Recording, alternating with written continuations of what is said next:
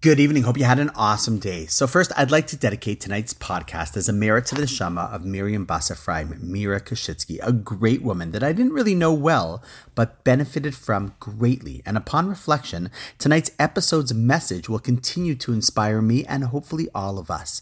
So let me explain. See, the other day I was teaching in the UJA, the Jewish Federation of Toronto, at a weekly lunch and learn with about 35 or so chevra from the staff. The discussions always highlight the relevance of Torah lessons to the communal work that we're all doing, often with practical applications not only to our work, but our personal lives as well. Now, I see it both as a privilege and an honor to be able to do this because I love both community and Judaism, and feel that bringing those two together with the Torah is where magic starts to happen.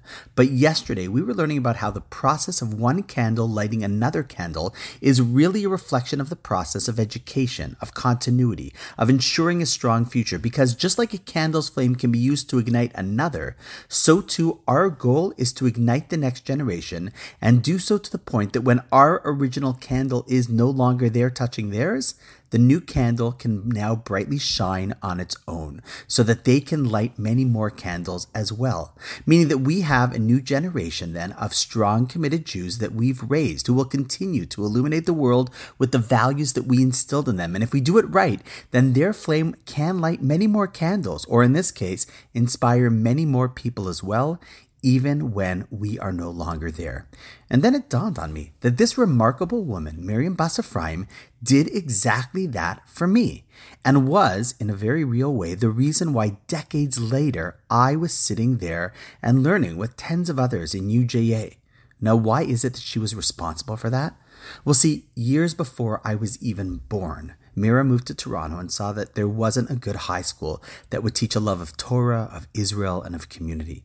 And so she helped found a school. It just so happened that years later, I went to that school and was given the opportunity and the inspiration to learn and to love Judaism, Torah, community, and Israel. And those lessons stuck with me.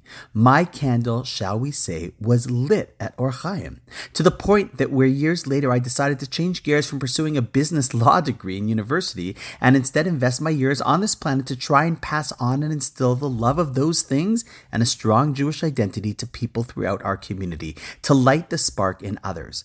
And then yesterday, it was really cool because it turned out immediately after Miriam Bas Ephraim's Levaya, after her funeral, I happened to go straight to this UJA Torah lunch and learn, where I connected the dots and realized that even though her physical life, as represented by the flame, had ended, she had successfully helped inspire me and now others through me, so that even after her candle had gone out, the world carries on her light through those that she's impacted.